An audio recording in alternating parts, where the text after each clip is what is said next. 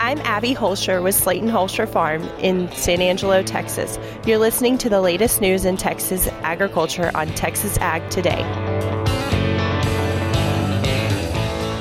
Welcome to Texas Ag Today, a daily look at the latest news in Texas agriculture. Texas Ag Today is produced by the Texas Farm Bureau Radio Network, with the largest farm news team in the Lone Star State. Now here's the host of Texas Ag Today, Carrie Martin.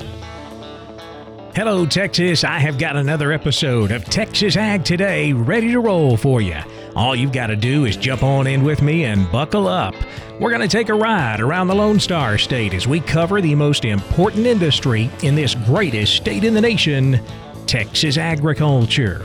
In the news today, 2023 is shaping up to be a better year for most Texas farmers and ranchers compared to last year's disaster. We'll have more on that coming up to kick off today's show. My name is Carrie Martin. I'm your host along with the largest and most experienced farm news team in the Lone Star State. And we're all standing by to bring you the latest news in Texas agriculture. From the piney woods of East Texas to the rocky ranges of the Trans-Pecos, and from the Panhandle down to the Rio Grande Valley. When you hit a rough patch in life, you'd like to think that maybe you'll benefit from lessons learned through the experience. So, are there any takeaways for Texas High Plains farmers from this very tough year? I'm James Hunt, and we'll talk about that on Texas Ag Today. Sustainable farming practices and profit on the farm, how the two are tied together. I'm Tom Nicoletti, and I'll have more straight ahead on Texas Ag Today. Rain in Central Texas, but is the drought over? We will discuss that and more. This is Dr. Shane McClellan, and I'll have more from Waco. We'll have those stories plus Texas wildlife news and a complete look at the markets all coming up. 2023 was a better year for many Texas farmers compared to last year, but it has had its challenges with a very wet spring and a very dry summer. Scott Renfro farms in Grayson County in North Texas near the Red River. Well, it turned out we had a pretty good wheat crop. I didn't get near as much planted back in the fall. It turned out wet, so what I had wanted to plant was maybe a third. So put me more acres heavy in corn. The corn did good. We had 3 good rains in July, which we always wanted July rain. If I was going to say on the overall average yield, we're looking at probably about 125, 130 bushels. I'm pleased with what we did overall compared to last year by far, yes, but looks like everything went pretty good for the most part. Aflatoxin levels were really down 0 to nothing, so watching that market to hopefully pull a trigger on when to sell some, so I can't complain too much. Renfro is currently doing ground prep for fall wheat sowing, which will start in a couple of weeks. Some areas of Texas have seen rain in the past week, but drought continues its grip on our state. According to the latest U.S. Drought Monitor, more than 80% of Texas is suffering from some sort of drought. 12.7% of the state is under exceptional drought, mainly in an area in central Texas and an area that spans from Austin to the Texas coast. 25.4% of the state is under extreme drought. According to drought.gov, more than 24 million Texans are in an area impacted by drought. For the Texas Farm Bureau Radio Network, I'm Jessica Domel. Cattle feeders are seeing bovine congestive heart failure more often in feedlots. Luke Bowman is the director of Genetic Development at the American Simmental Association. He says it's something the industry doesn't discuss much. Cattlemen in general, and probably all livestock breeders, select for extremes rather than optimums. And so we want to maximize the absolute amount of pounds we sell at weaning time or slaughter time because that yields more dollars. However, what we're doing is we're getting these cattle to perform like racehorses, and they absolutely outperform and grow like crazy. But all the rest of the organs keeping up with them, we don't know. And so if their hearts can't keep up with all this maximum growth and fat they're putting on at the late stages in the game of the feedlot, they literally have heart attacks and die. Sometimes external factors enter into the equation, but Bowman says a lot of times it's genetics. Are there any takeaways from this very tough summer growing season? James Hunt looks for an answer to that from the Texas High Plains. I had a chance to visit with Steve Olson, who farms in the Plainview area, and I asked him how his year has gone. This is my 34th crop, and it's absolutely been the hardest one we've ever had. You know, we used to think that 2011 couldn't get any worse than that, but this one, with the expense and inflation and stuff, it's really got me nervous. A lot of farmers talking about those input costs these days. I asked Olson which one's been the biggest problem for him. Definitely fertilizer has been the biggest issue. You know, we had upruns of over 200% 2 years ago, and it's starting to taper back down a little bit, but it's really slow. And it seems like when it's time to buy fertilizer, it's in that cyclical high. So that's what makes it really tough. So on the financial side, making a profit will be difficult. And as for the situation out in the fields, Olson, who grows a variety of crops, including cotton, seed milo, and corn, says excessive heat and lack of moisture took a toll on his summer crops. But his newly planted wheat looks promising, so hopefully the fall will be better. With all the challenges Texas High Plains farmers have been facing, I asked Olson if perhaps this year's experience might provide some takeaways that could be applied for future seasons. I think you guys just got to really be very careful of what comes into your mind and make sure that you keep your head screwed on straight and don't let things get to you too much, man. Just realize that you get out there every day, you do the very best that you can, and if you can figure out what Mother Nature's doing and join with her, you're going to win the war. But if you go in there and you think you're going to fight her and beat her, she'll win every time. Some very good advice there from Plainview area farmer Steve Olson. I'm James Hunt on the Texas Farm Bureau Radio Network. Capturing rainfall is always a priority for farmers in the Texas Panhandle. Tom Nicoletti visits with a farmer who has changed his farming methods to make every drop count.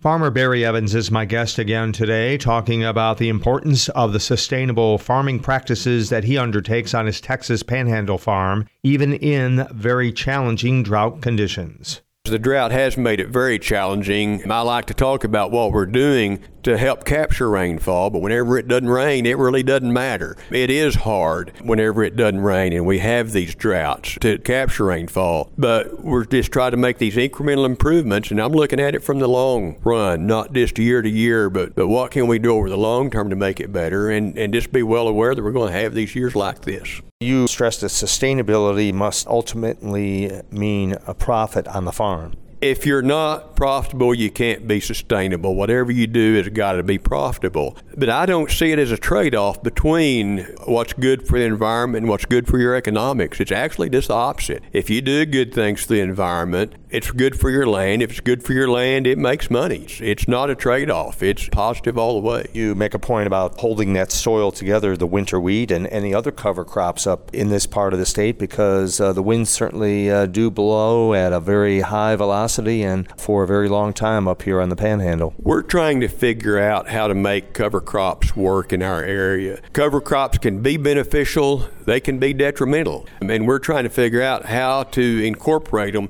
to where they're good. This is a tough area because of our rainfall and our pan evaporation rate, but how can we make covers work? And we're trying to figure that out. Just saying covers doesn't answer the whole thing. It's how do you make them work on your farm? That is Barry Evans. He is a Swisher County farmer in the Texas Panhandle. I'm Tom Nicoletti at the Texas Farm Bureau Radio Network. It has rained in central Texas recently, but Dr. Shane McClellan says the drought there is far from over. Most of the central Texas Blackland region did receive rainfall. I have heard from anywhere of 1 inch up to 4.2 inches of rain over our area during that 3 to 4 day rainfall period. Everyone welcomed the rain, no matter the amount. Compared to our normal rainfall, the eastern side of McLennan County is still 10 inches under their normal rainfall they would expect for the last 365 days. While on the western side of McLennan County, they're about near normal rainfall during that same time period. That's very common right across the Blackland area, with just scattered rains and varying amounts. Cotton harvest is nearly complete in McLennan County. Our neighbors to the north are a little bit behind us. They have some more to do. Cotton farmers will enter fields as soon as they dry out enough to allow equipment into the fields, and it won't take long to finish harvest. Livestock producers have begun sowing oats for grazing before the rains actually came, and now I expect them to be getting after it and getting into fields and being active, sowing oats for grazing. We will need more rain as we go on into the fall just for grazing oats and to replenish our soil moisture levels. Grain planting for seed harvest won't really start until early November here in the Blackland area. Livestock pastures do have a green tint to them, but they're not offering a lot of grazing right now. The cooler weather we are having mixed in with a few hot days will slow down our warm season grass growth. Now, I have seen some annual ryegrass already sprouting and emerging. That ryegrass coming up now will need a rain pretty soon or it will dry down and die out. I do encourage those that are wanting to plant ryegrass, let's wait until October 1st to plant ryegrass. I believe you run just a big risk if you're going to plant it now. You'll lose some stands. That ryegrass will be on top of the ground where the soil moisture levels just dry out really fast. So is the drought over? Only time will tell us. A single soaking rain will provide, some lasting relief from drought conditions, but it's going to take multiple rains over several weeks, even months, to break a drought and return conditions back to a normal range. In the last 10 years, we normally receive around 3 inches of rain in the month of October. With Heart of Texas Fair coming up in early October, it's not uncommon to see a rain during the fair. I hope it's wet on you when you're into the fair. This is Dr. Shane McClellan from Waco with Texas Ag Today. Research on chronic wasting disease continues. I'm Jessica Domel, and I'll have information on a few projects coming up on Texas Ag Today. And equine rehab has come a long way in the last few years. Veterinarian Dr. Bob Judd has more on that coming up next, right here on Texas Ag Today.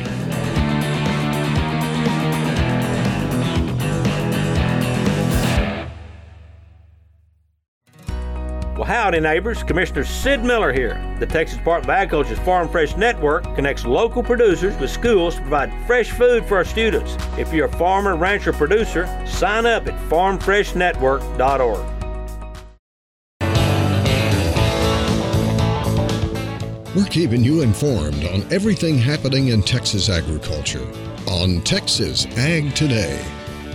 Equine rehab has come a long way in the last few years. Dr. Bob Judd says water therapy has been shown to be helpful. Underground and overground water treadmills can be useful when rehabilitating horses after an injury or just for conditioning. Swimming can also be used for rehabilitation, but it is more suited for conditioning than rehabbing an injury. Dr. Steve Adair from the University of Tennessee indicates in the Horse publication that aquatherapy's most important mechanism of action is buoyancy, which can range from the horse being totally weight-bearing to almost non-weight-bearing. The greater resistance, the greater strengthening the exercise provides. Dr. Adair goes on to say that the primary use of underground and overground water treadmills in rehabilitation is to provide therapeutic exercise in a reduced weight-bearing environment with controlled stress on the injured tissue.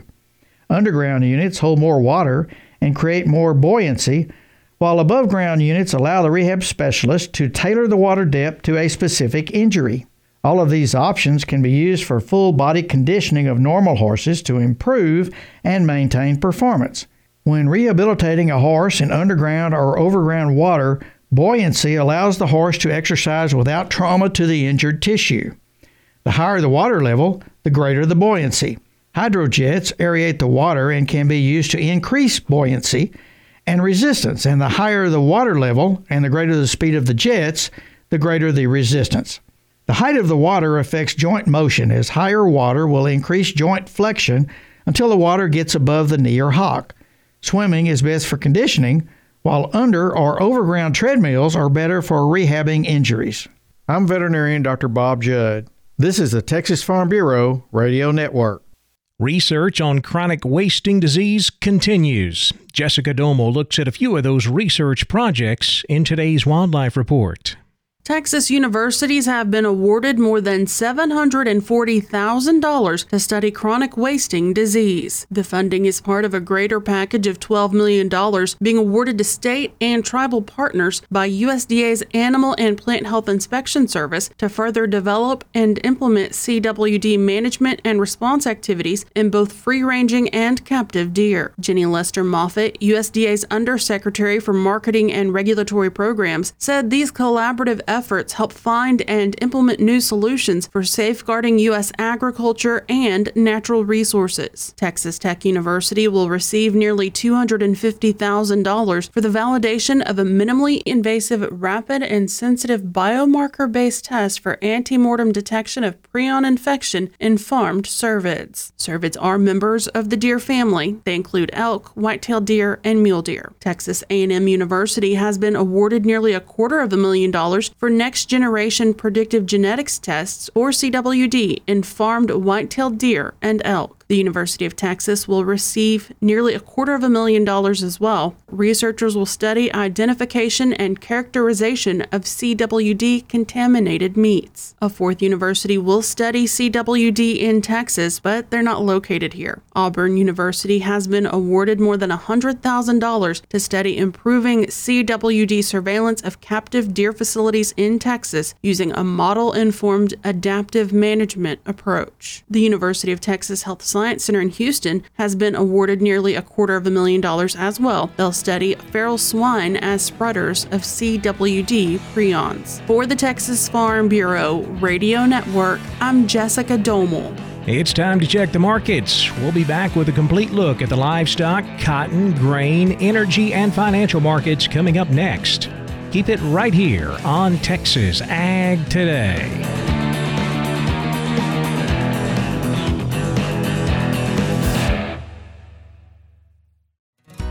Well, howdy, neighbors. Commissioner Sid Miller here. The Texas Department of Agriculture's Farm Fresh Network connects local producers with schools to provide fresh food for our students. If you're a farmer, rancher, producer, sign up at farmfreshnetwork.org.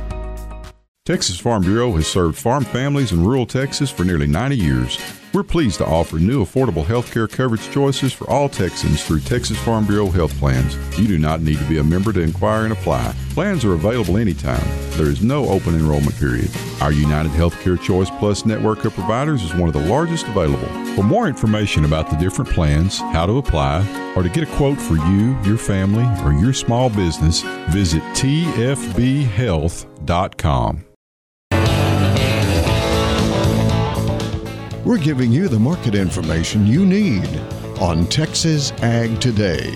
The cattle complex traded lower on Friday due to a somewhat weaker tone in the cash cattle market. October live cattle down $2.30 to $184.20. December live cattle down $2.50 to $187.92. February live cattle down $2.12 to $192.50. Despite corn trading lower on Friday, feeder cattle also traded lower due to lack of support from the live cattle and cash cattle markets, with concerns of a government shutdown. October feeder cattle down $2.25 to $252.47. November feeder cattle down $2.77 to $254.90. January 2024 feeder cattle down $2 to $258.05. Box beef was mixed Friday, choice up 90 cents to $302.41, select down 11 cents to $277.33. Now let's take a look at those livestock auctions. We're walking the pens with Larry Marble.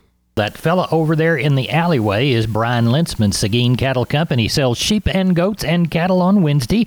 Brian, how did that sale turn out? Doing real good today, Larry. Ended up with 1,073 head of cattle. We're still selling. Probably not as deep this week. I'd call the stocker cattle maybe 2 to 5 softer in places. But the packer cows and bulls, they've made their fall adjustment. They're dang sure 8 to 10 off from last week. Those 2 to 3 weight steers, 185 to 370. 3 to 4 weights, 168 to 310. 4 to 5 weights, 172 to 305. 5 to 6 weights, 181 to 276. 6 to 7 weights, 174 to 235. 7 to 8 weights, 176 to 220. Get to the heifer mates, 2 to 3 weights, 158 to 275. 3 to 4 weights, 155 to 290. 4 to 5 weights, 162 to 235. 5 to 6 weights, 156 to 246. With 6 to 7 weight heifers, 154 to 210. You get to the utility cows, average 93 to 106.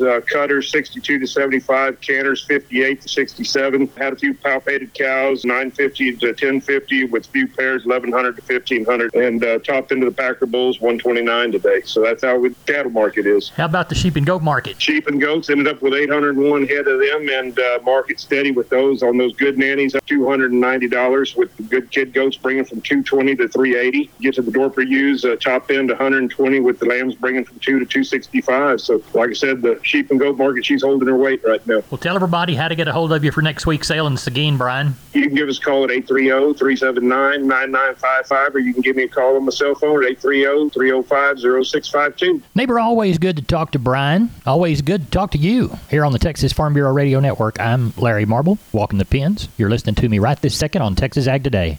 Fears of a government shutdown also affected the lean hog market on Friday. October lean hogs down $3.75 to $80.20. December lean hogs down $3.75 to $71.77. September Class 3 milk was even at $18.38 a hundredweight. October Class 3 milk up 19 cents to $16.90 a hundredweight. Cotton closed lower on Friday due to fears of a government shutdown, and with weekly, monthly, and quarterly selling. December cotton down 156 points to 87.15. March cotton down 133 points to 87.92. December corn down 11 3/4 to 476 3/4. March corn down 11 1/2 to 491 3/4. December hard red winter wheat down 21 1/4 to 663 3/4. March hard red winter wheat down 20 3/4 to 672 1/4. May 2024 hard red wheat down 20 1/4 to 678 3/4. November natural gas fell a penny on Friday to $2.92. December natural gas down 3 cents to $3.30. November crude oil fell 89 cents Friday to $90.82 a barrel. December crude oil down 77 cents to $88.82 a barrel. The Dow fell 209 points Friday to 33,456.